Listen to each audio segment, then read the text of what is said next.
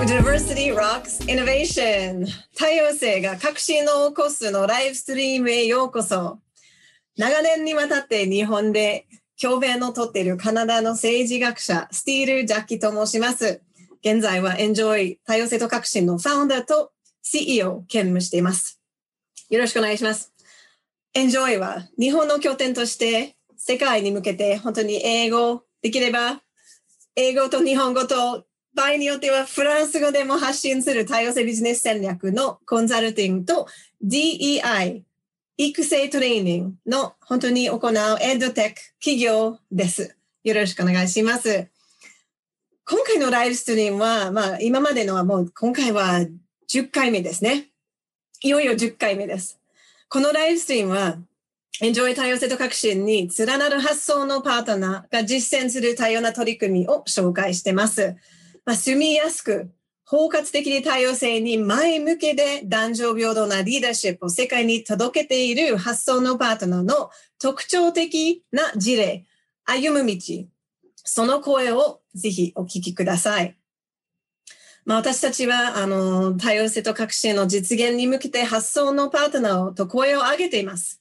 こういう実践は結局豊かな社会の基礎と鍵になっているのではないかと思っています。とても障害学習の重要な部分としては感じて、この発想のパートナー、英語では Thought Partnering という実践は非常に感動して感銘を受けました。この集団は Enjoy が民主的社会、民主的平等、連携を構築していくリーダーや関係者の間にあって、本当に相互に与え合い、心に向き合いたい。そういう違いを認め合うようなネットワーク作りの仕組みとして、集団として日本とアジア太平洋地域で本当に気づく柱となります。それは本当にエンジョイの目的でありますし、それを私たちが頑張っています。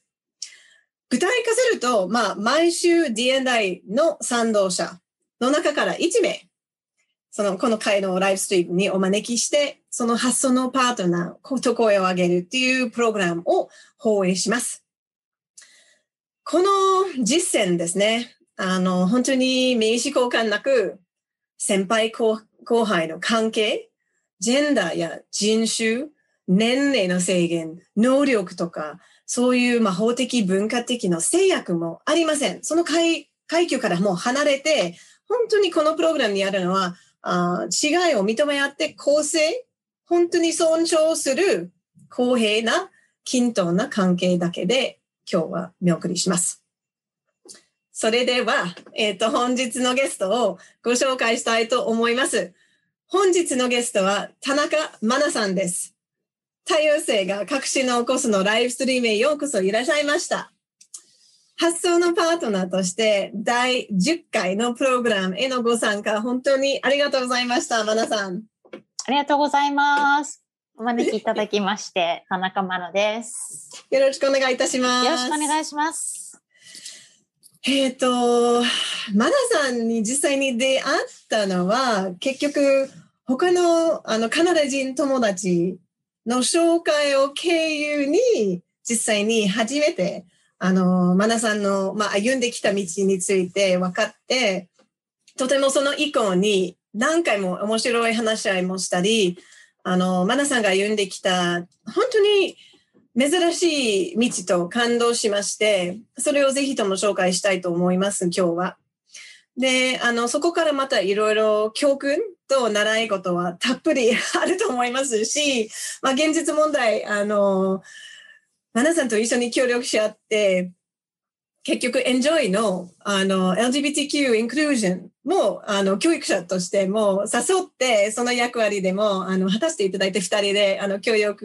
これからの協力もとても期待して楽しみにしてます。よろしくお願いします。それも今日ぜひ取り組んで、話紹介できればとても嬉しいです。はい。よろしくお願いします。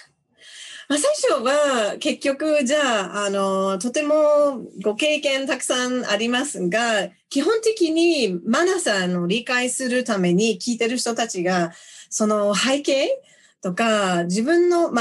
ちろん私たちの自己紹介、いろいろ自己紹介は違うパターンがあるんですけれども、その多様な自己紹介もやっぱりあり得るんですけれども、今日はなんか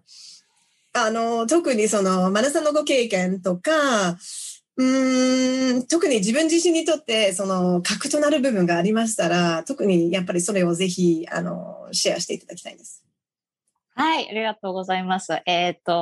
ジョイでジャッキーと一緒に今働いております。で、その中で LGBTQ インクルージョンということで、私ももうちょっと普段は言わないんですけど、セクシャリティのことも自己紹介で言おうかなと思ってます。大学は日本で国際キリスト教大学卒業して、その後大学院ニューヨークに留学をして、で、ずっと途上国ですね、アジアとかアフリカの国で仕事をしてきました。で、普段はそっちの方の国際協力の自己紹介が多いんですけど、自分自身はもうずっと高校生とか割合幼い時から、性自認として、同性に惹かれるなっていう、自分はレズビアンだなっていうのを気がついていて、で、その中でも、いわゆるトランスジェンダーって呼ばれる、その心と体の性の不一致とかはなかったので、トランスジェンダーではない、日本語であんまり聞かないんですけど、シスジェンダーって言いますね。そうですね。自分の心の体の性と、あと、体の性と心の性は一致しているので、シスジェンダーでレズビアンっていう括りになるのかなと思います。はい。はい。結局、これも非常に、日本では課題としてはやっぱり皆さんがいろんな違う名付けとか違う言語も使ってるし、言葉の統一してるかしてないという部分も多分私も信州長野の田舎の方にやっぱりこのような言葉を使うとみんな多分って感じ理解するのはやっぱり難しくて、東京でも理解が低いところにもあり得るんですね。だから私も自身多分思われてない実際に自分で言わないと周りがわからないんだなって私にとってはすごいなんか当然なことと思っているのに実際に私がはっきり言わないと説明しないと皆さん分かってない部分は、実際にもう私クイアとしてもアイデンティティがありますけれども、それは言わないとそれがどういうこととかもちろん以前男性と付き合ったこともありますし、女性と付き合ったことありますし、今の釣り合いは男性ですけれども、それは急にストレートになったわけではないし、なんかそういう説明仕方はとても難しいんじゃないですか。で、結局自分もその当事者の中の LGBTQ の当事者としてやっぱり消えてしまうというところも、確かに私の紹介してくださった友達もそういう事情でありますし、それはとても共通点で私たちが、マナさん、このような人間もやっぱり日本に本当にいる人で、とても自分も以前のマナさんのトーストマスターズのことの、レインボートーストマスターズの話し合いから結局そういう説明とか話し合いが、その中から心が向き合ってお互いにはやっぱり共通点でちょっと日本で生きてる間は説明しづらいと、やっぱり認めてもらうのは難しい中では、じゃあ黙って話さなくて楽っていうところがあるんじゃないですか。だからマナさんについてはこういう経験でしたか？やっぱり黙って何も話さなくて良い方が自分の人生が楽というふうに苦労したんですか？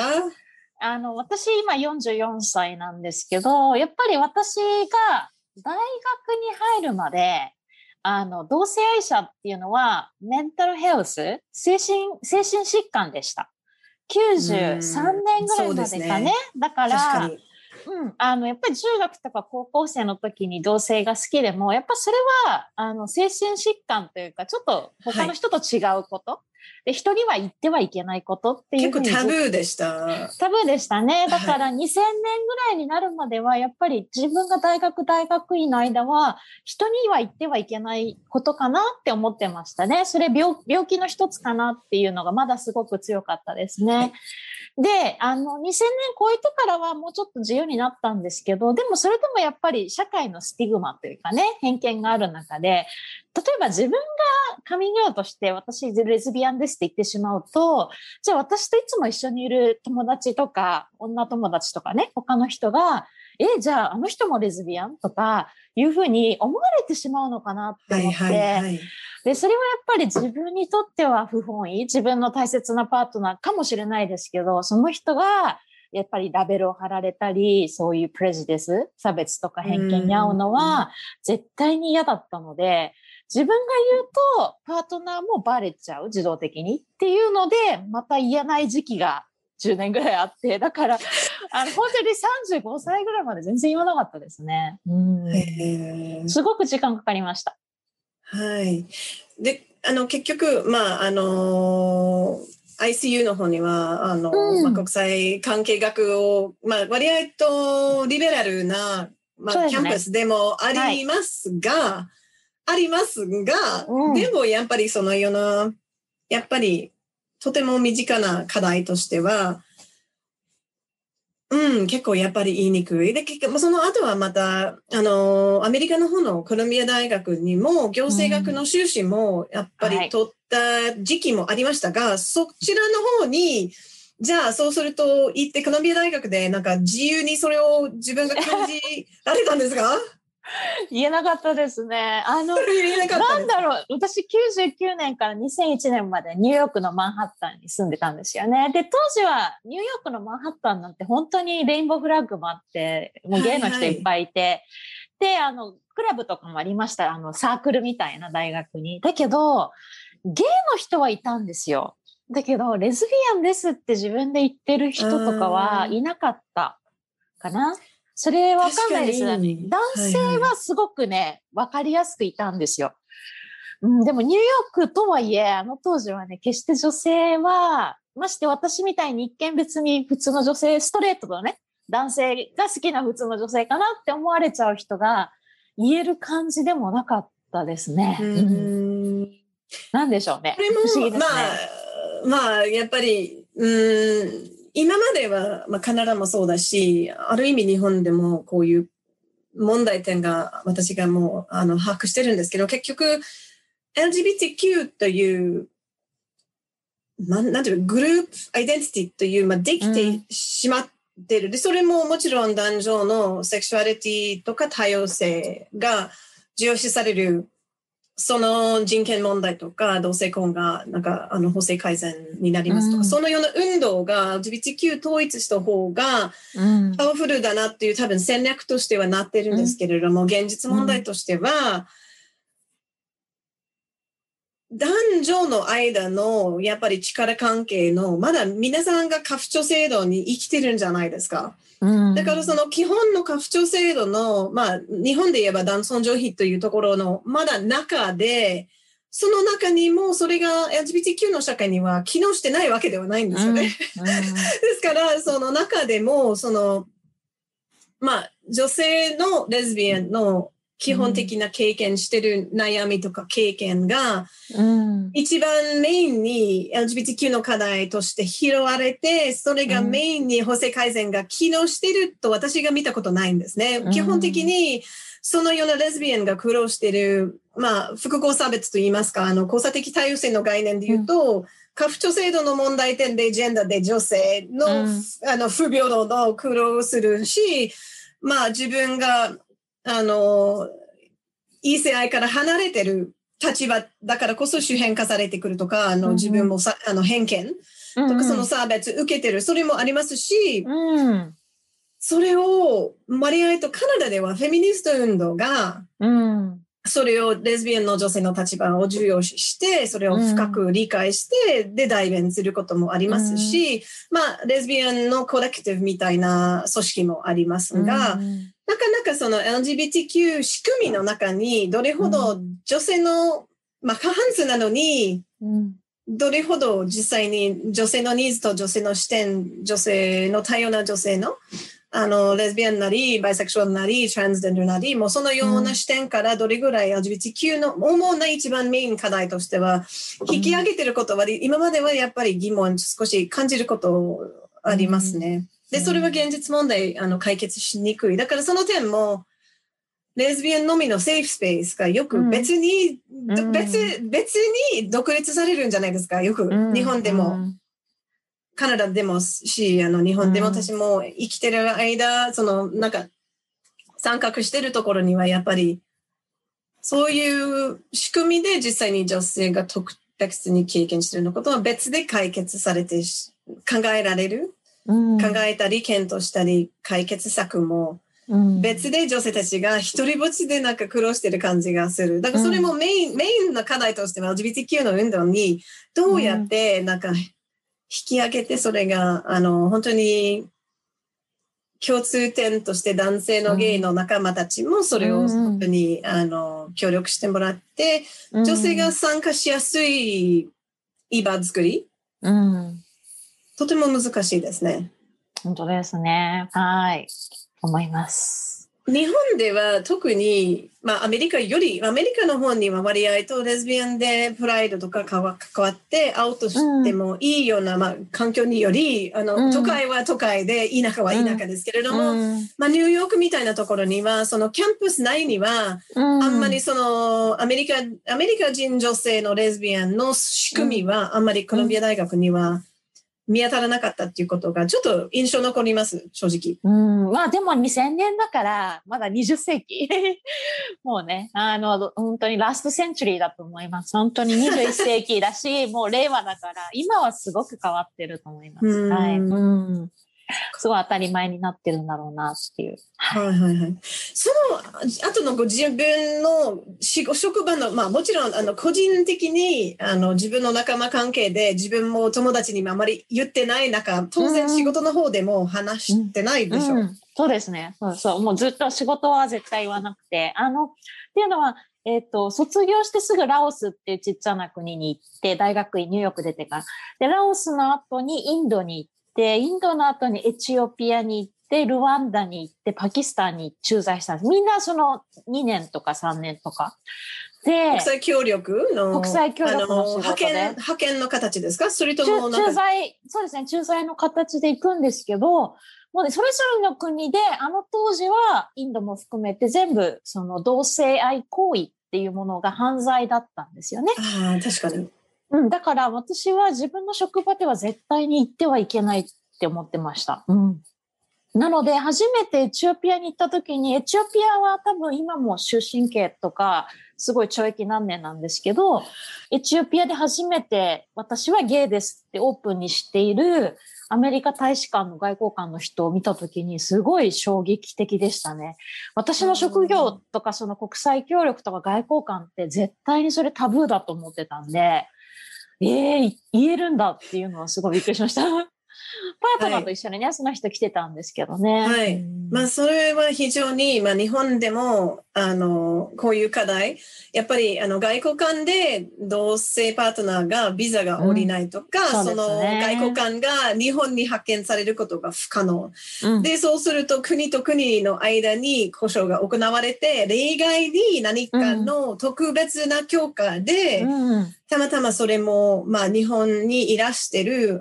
同性のパートナーの関係者もいらっしゃるんですけれども、相当、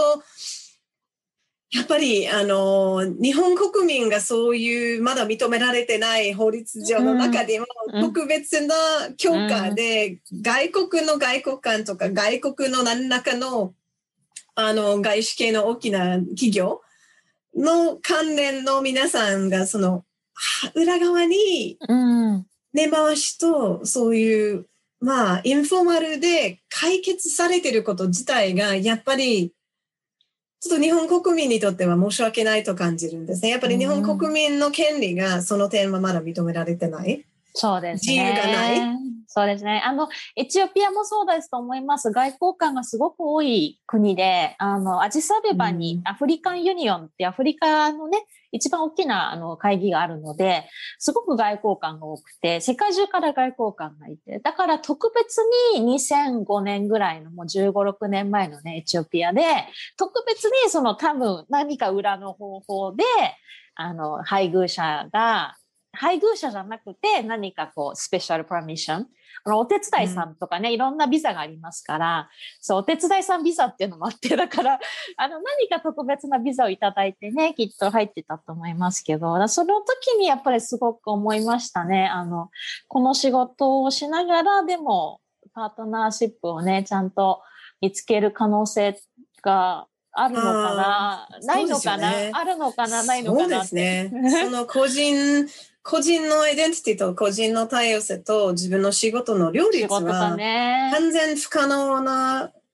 事情。いや、でも私は当時不可能だと思って、だからやっぱり日本に帰ってきちゃいましたね。自分のパートナーも欲しいし。はいはい。35歳ぐらいで日本に帰りました。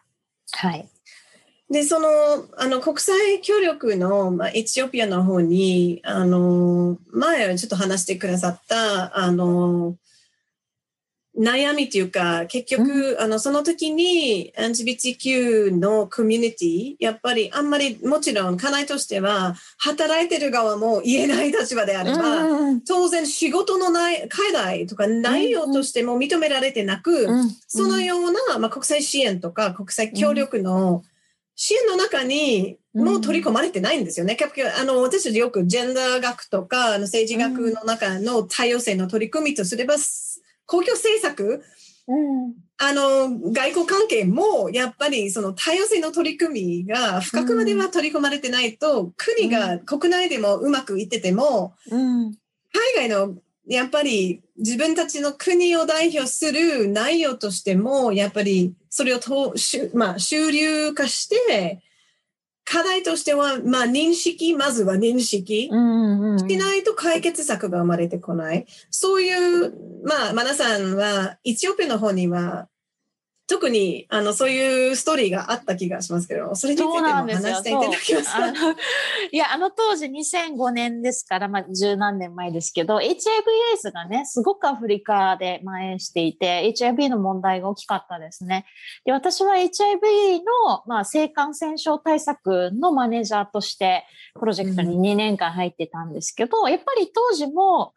アフリカでタブーでしたけど、同性愛、特に男性のね、同性愛者のコミュニティがハイリスク、どうしても HIV に感染するリスクがすごく高いグループだって分かってたんですね。分かってたんだけど、例えばそういう性感染症の啓発活動とか研修とか、それこそコンドームを、コ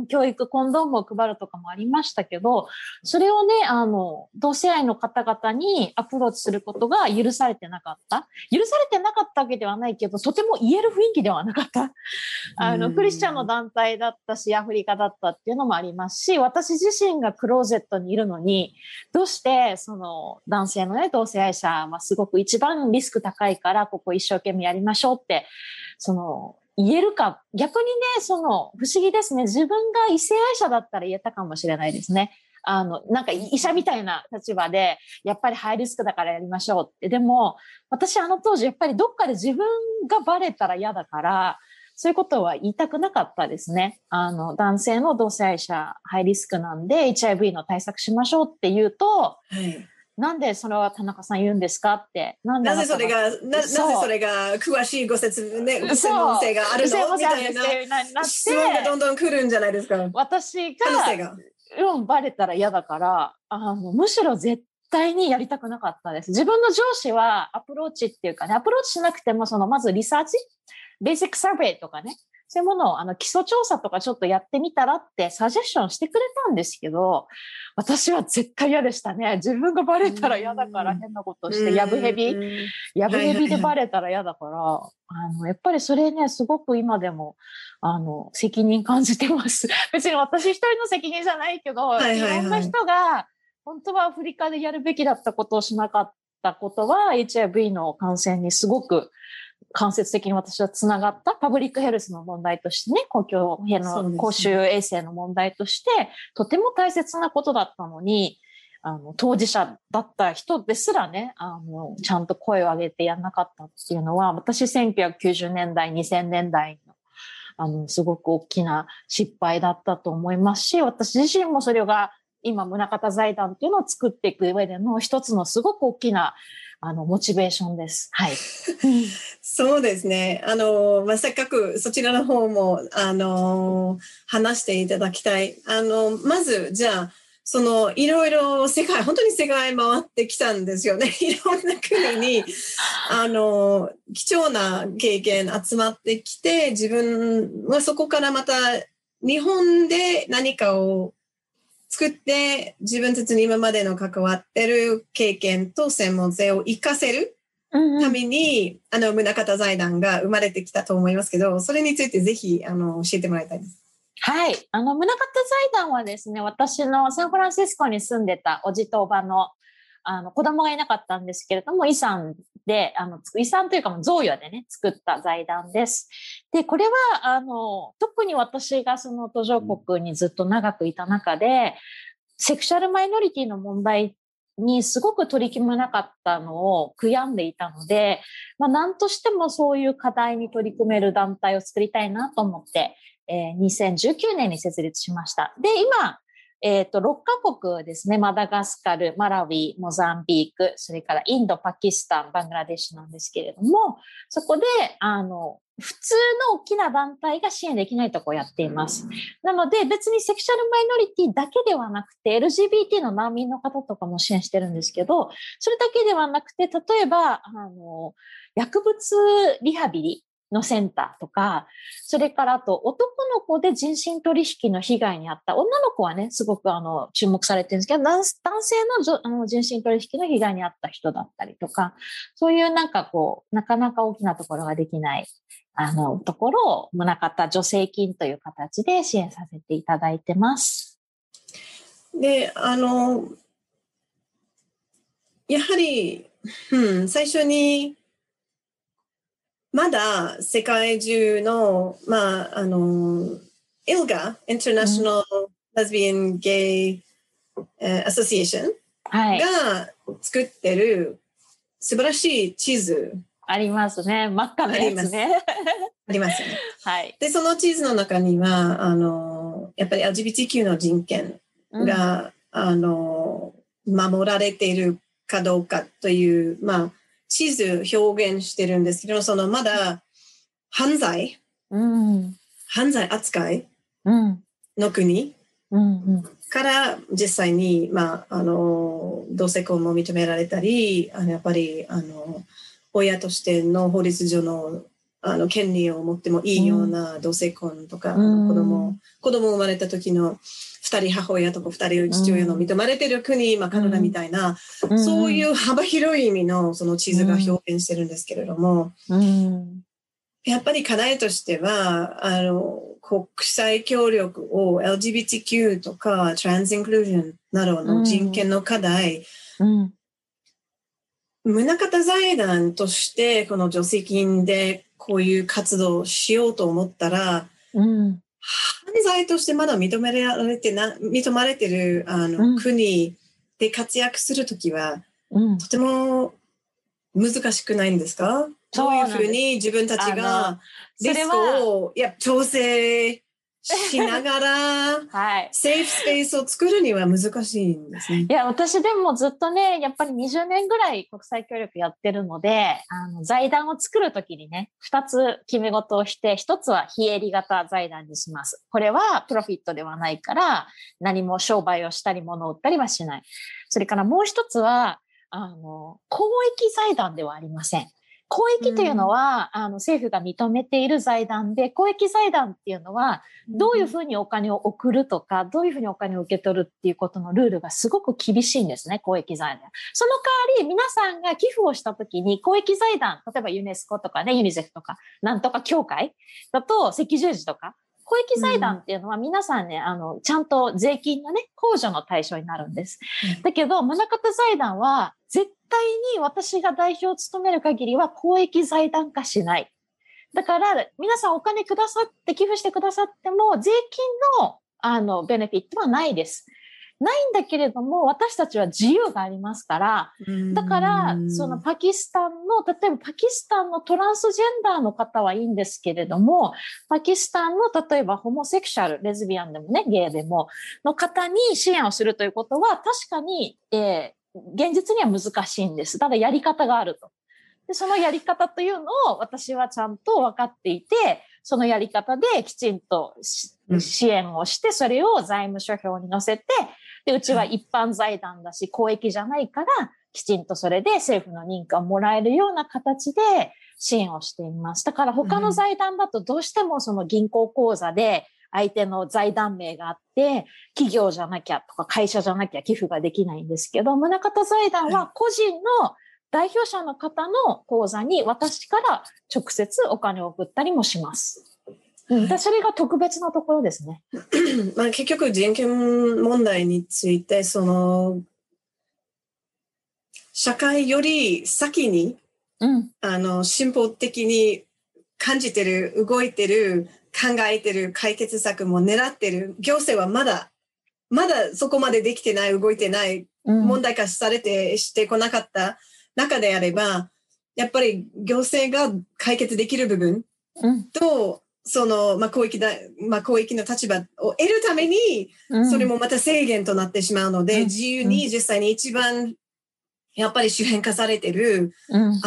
人権が本当に守られてない、実際にその人間はどこにいるのかも隠してるかもしれない。やっぱり自分も差別を受けてしまうので、隠する必要もありますし、一番セーフスペース、安全、やっぱり精神的安全性と、その心も、安全という場所としては、民間の力でもありますので、その点はやっぱり宗像財団がとても貴重な、柱といいますか、の役割、自由に行動できれば、それをもう問題解決する行動が自由にできるんですね。そうですね。私もだからコロナになる前にパキスタンに行ったりとか、モザンビークに行ったりして、実際にそういう団体のリーダーと会って話をして、信頼関係にね、築いてるので、だからこそちゃんと財団の理事の方とか説得して、きちんと支援ができるんですけど、普通はやっぱりね、なかなか個人でそこまで行って、途上国で、しかももう、なんていうか、あんまり大っぴらにできないのでね、会った方に、じゃあ誰か他のゲイの人を紹介してくれますかとか、レズビアンの人を紹介してくれますかって言って、やっぱり1時間ぐらい話した後に信頼してもらって、で、電話番号教えてもらって、WhatsApp で電話かけて、その人に会いに行くんですよ。でもみんなそうやって、もうこっそり、みんな、じゃあ次の人紹介してください。こんな人紹介してくださいって言って、もう現地に行ってからね、WhatsApp で電話して、どんどん繋がっていくっていう感じの国際協力をしています。だから、なんていうか、助成金のね、そのプロポーザルを集めて、なんか審査をしてとかそういうんじゃないですね。はい。本当に草の根の現場の信頼のおかげで、少しずつ信頼関係で、そこから安全だって皆さんが感じると紹介してくださるんで、それが本当にもう一歩っていう細かいところの世話しながら、本当にそういう人間関係の育ち方のとても重要な役割、時間もとても時間と向こうに移動しない限りにはなかなか実現できない。そうなんです。お金かかります。だからこのビジネスをまた上げはとても難しい事情じゃないですか。そうですね。今だから拡大してないです。今もう決まってる人たちを支援してますね。コロナの前から。はい。はい。で、その現地の方もすでに連携と信頼関係ができてるからおかげで、それがまた、継続力、企画の継続してきて、主に、働いてるというか協力している課題はありますか？事例少し話していただけますか？そうですね。じゃあ、3つぐらい大きなところだと、1つは、LGBT 難民って呼ばれる方で、難民っていうのは基本的には宗教とか政治的な見解とか、それから民族とか、そういう理由で迫害された人のことを難民っていうので、もともとは自分のセクシャリティがゲイだからレズビアンだから迫害された人を難民とは呼ばれていなかったんですけれども、2000年代、2015年ぐらいかな、とにかくその変わってきて、今 LGBT 難民という申請と許可が下りるようになりました。で、実際ウガンダとか、本当に自分がね、例えば寄宿学校に通ってる高校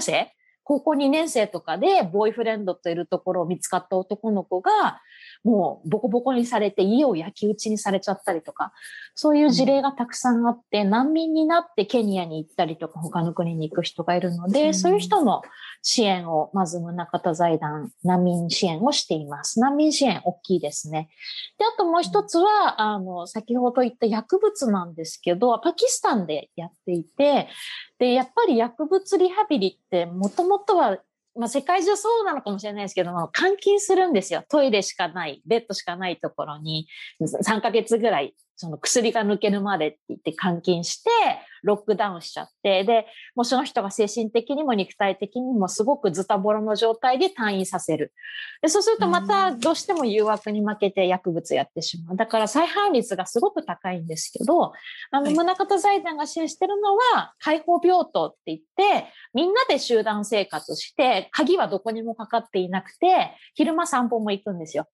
で、別にもう逃げたかったら逃げていいんです。逃げてもう一回薬物やりたかったらもうさようならなんです。だけど、本当に自分は回復したいって思う人だけが3ヶ月間通って、通ってとか住んで集団生活して、今、回復率97とか 95% って言われてる開放病棟なんですけど、そこの支援とかもしていますね。はい。その2つかな、大きいの。はい。はい。確かにやっぱり、なんていうか、自分と一緒に自分の立場理解できる仲間が多分いろんな事情でない中でそのような活動っていうかそういう状況になってくるので、その集団で生活できるだけでもソーシャルキャピタル、ソーシャルキャピタルとか信頼関係が他のやっぱり人間と他の仲間作りとしてはできてくると、それも一つのやっぱり心が立ち直る、大きな手段じゃないですか。そうなんですよ。なんかね、薬物って言うとみんなってなっちゃうんですけど、でもほら、アルコールの依存とか、ギャンブルの依存とか、タバコ、ニコチンの依存とか、依存症ってたくさんあって、薬物ただその一つですから、依存症って考えれば、やっぱりそういうピアグループ、自分の仲間の大事。で、一緒に卒業した人は毎年1周年とか2周年とかアニバーサリーやるんですよ。これアルコールも一緒だと思うんですけど、で、ずっと薬物やらなかったよって言って、そこのセンターにみんなで集まって、この前9周年のアニバーサリーの写真ね、送ってくれたんですけど、やっぱ嬉しいですね。その支援している団体でみんなそうやってアニバーサリーやって、30人の仲間で28人かもしれないですけど、みんな集まって、まだ協力し合ってます。お互いに支え上げてるっていうことで、やっぱりそれをずっとね、続けていくの。だからもうすごい、支援しててね、嬉しいですよ。なかなか他の団体支援しないんですけど、こんなにね、嬉しい支援ないですね。はい。ある意味街づくりをしてるんじゃないですか。コミュニティづくりだしね。この、なんか脆弱な立場である方々が自分の仲間づくりができると支えがあるような、そしてお互いには寄り添ってあげてるメンタリング、お互いにメンタリングするとやっぱり自分の人生も変わる工夫でもとっても重要なセーフスペースですね。ね、そうですね。それはまた、これから私たちは、エンジョイ多様性と革新を通して、また LGBTQ の協力した上に、ワークショップと基礎講座も今作ってる最中ですけれども、それも皆さんにぜひ、リーダーシップ層向けと、あと LND とか人事に苦労してる D&I、苦労してるとかどうすればいいのか考えてる方々向けに、やっぱりこのワークショップと、基礎講座も作ってるんですけれども、その役割、私しか多分、特に、女性の視点から取り組んだ LGBTQ の課題の多様な課題、結局、男性の視点の LGBTQ の多様性もありますし、LGBTQ の女性の多様な視点もあるので、それも取り組んだ上に、それをやっぱり見送りしたいと思ってるし、今現在も、ちょっと皆さんに発表しましょうか。はい、そうですね。ぜひ。ぜひ。日本財団の。そうですね。ちょっと嬉しいことが、ありました。怖いし、嬉しいし。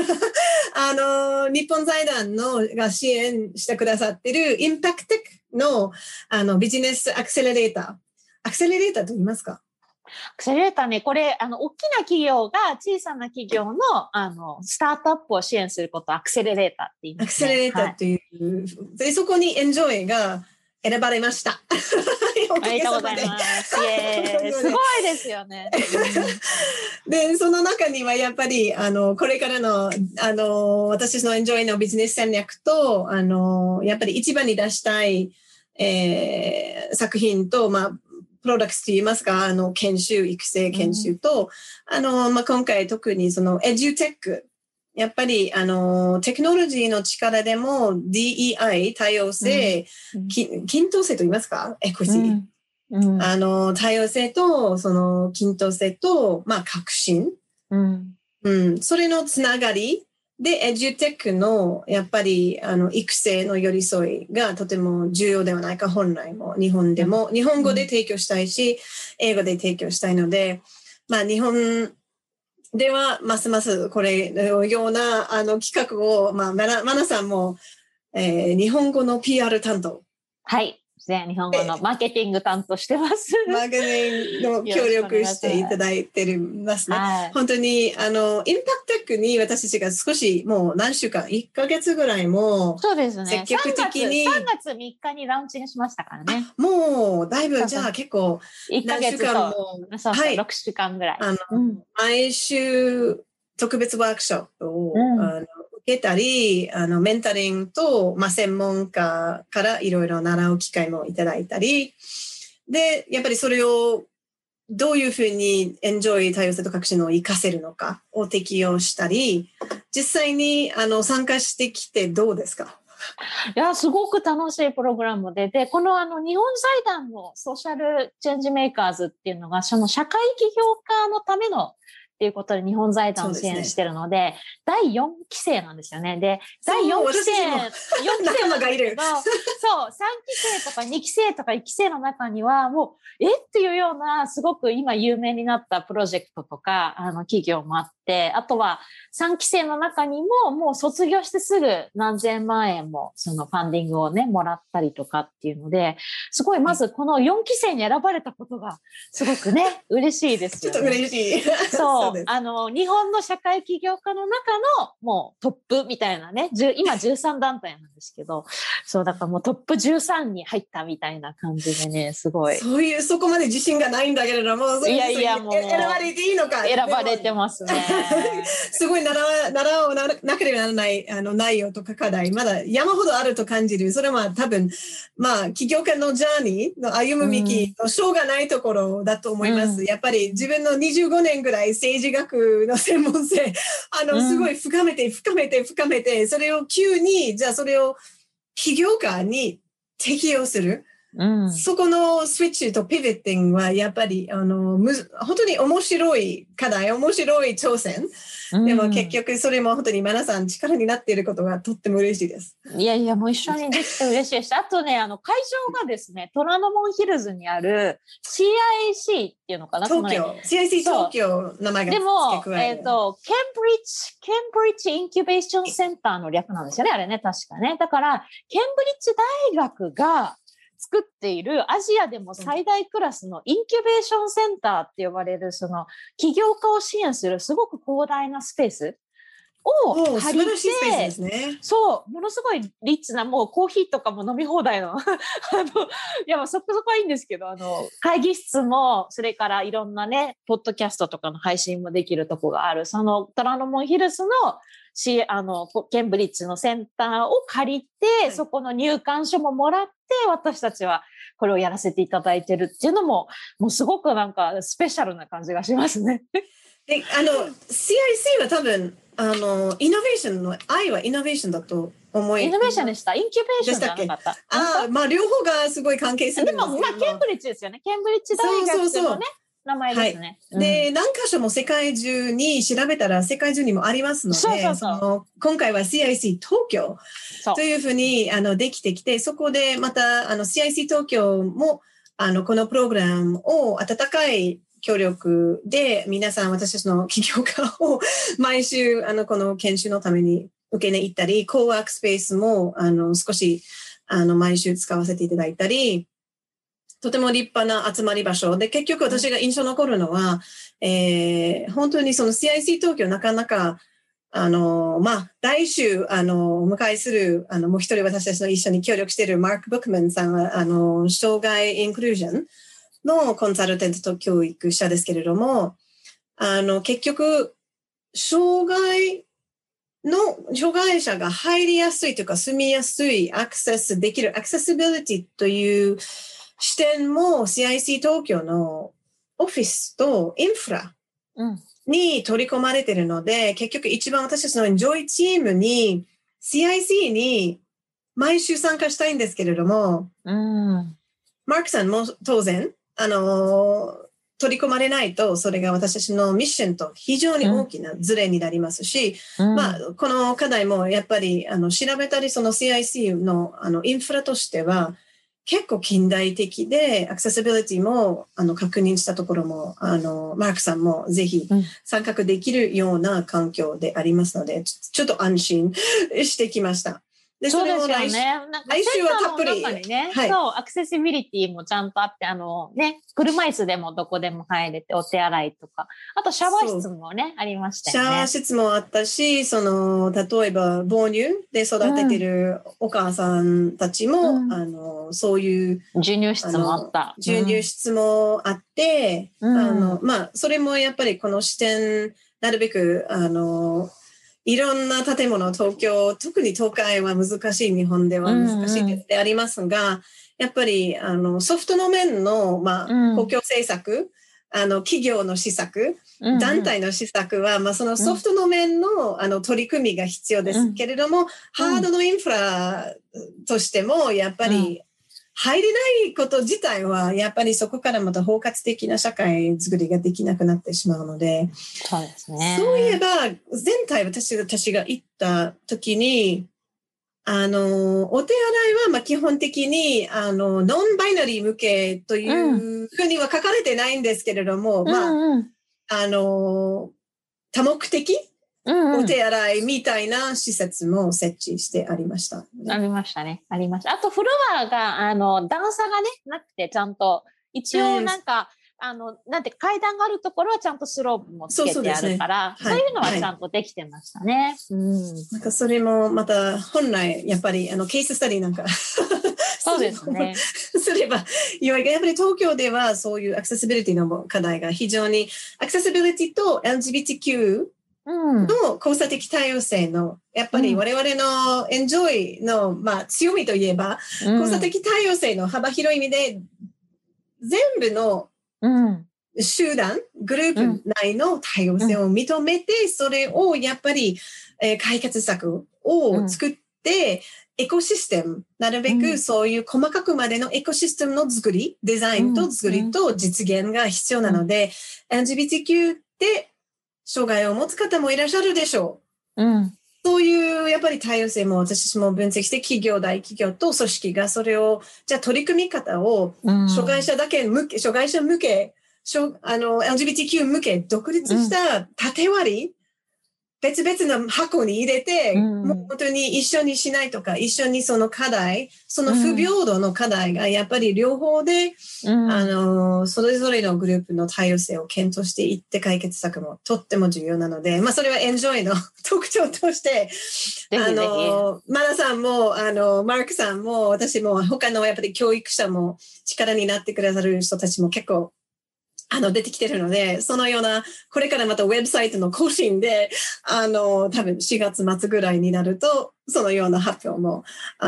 協力者が増えてきてるので、それも発表しましょう。ありがとうございます。はい。最後ですけれども、はい。マナさんの視点で見ると、自分が歩んできて、経験してきた、LGBTQ だけじゃなくても、もう様々な課題も経験してきた上、なんか皆さんにもうちょっと注意してもらいたいか、考えてもらいたいか、メッセージとか、こうなればいい日本の令和日本、何かの最後のメッセージとか、教訓でもいいし、もしありましたらぜひ。はい。最後はね、ぜひエンジョイの PR をしたいと思ってます。はい。ジャッキー・スティール先生は、東京大学にもいらっしゃって、知ってる方たくさんいると思います。でも、私がやっぱりジャッキーと一緒に働きたい、あとジャッキーを紹介してくれた友達ね、共通の、ぜひ一緒にって思ったのは、やっぱりね、カナダ人であることはすごく大きいです。で、私、やっぱりこの仕事から53カ国、今まで行ったことあるんですけれども、その中でカナダは、バンクーバーからモントリオールまでずっとバスで旅行して、本当に居心地が良かった。で、やっぱり1990年代から国連も発表する人間開発指数の第1位を何年も取ってるんです。当時の人間開発指数っていうのは男女別の識字率だったり政治の参画だったりいろいろだったんですけれども、だから当時は LGBT とか関係ないんですよ。だけど移民も含めて、カナダっていうのはやっぱり世界の人間開発の分野のトップであり続けた国なんですね。だからやっぱりカナダ人の視点というか、カナダで生まれ育った人たちが日本に来て紹介してくださることっていうのを私は絶対に一緒に広めたいし、すごく私たちの何年も何十年も先を行っている部分がたくさんあると思うので、ぜひそのエンジョイのこれから提供するコンテンツにも皆様ご注目いただきたいなと思います。カナダは特別な国です。はい、以上です。それは思わなかった。期待してこれサプライズ。すごい。本当に、嬉しいことばっかりですね。やっぱり、確かにおっしゃる通りと思いますけど、こういう多様性の取り組みが結構、どれほどそれがカナダで勉強してきたとか、カナダの大学でこういう公共政策の工夫のやり方と分析し方とか、交差的多様性が非常に連邦政府も州政府も、本当に、市役所側でも使われている自体がすごい進歩的だなって、やっぱり自分も他の国に行っていろいろ比較しないとわからないんじゃないですか。どれほどそれが本当に、前向きというか。カナダの当たり前はね、他の国が20年後に追いつくところなので。そう、カナダの多分2000年ぐらいに私たちは今追いつこうとしているとこかなって。いよいよまたね、それも同性婚も少し前は進めばいいし、いろんな課題がそれはまた山ほど、宿題としては、エンジョイの宿題としては山ほど宿題とてもあるように感じておりますので、はい、それはマナさんが本当に協力してもらっていることはとても嬉しい限りですので、ありがとうございました。ありがとうございました。ありがとうございます。本日のお聞き、皆さん聞いてくださってありがとうございました。ぜひ、友達の方にも毎週、火曜日に、こういう、ストレートって言ったらおかしいかもしれない。本当に生で自分たちの心から喋ってるで、やっぱり発想のパートナー、という実践、Talk Partnering Out Loud という実践で自分たちお互いにはいろいろ習うこと山ほどありますので、ぜひまた来週も、Enjoy の障害インクルージョンの専門家のマーク・ブックマン、また、来ていただいて、とても自分の専門性について共有していただくことになりますので、本当に楽しみにしてください。また来週お会いしましょう。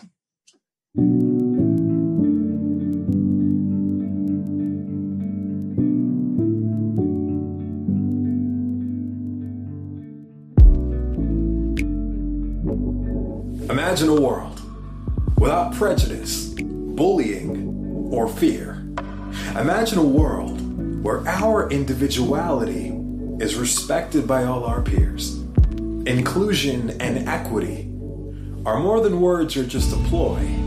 They are workplaces rich with diversity, creating worlds we all enjoy. Imagine a better world where we all can live free and play, where the spirit of teamwork and solidarity give hope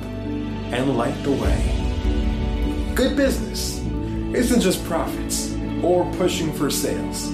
Good business must strive to be just as it scales.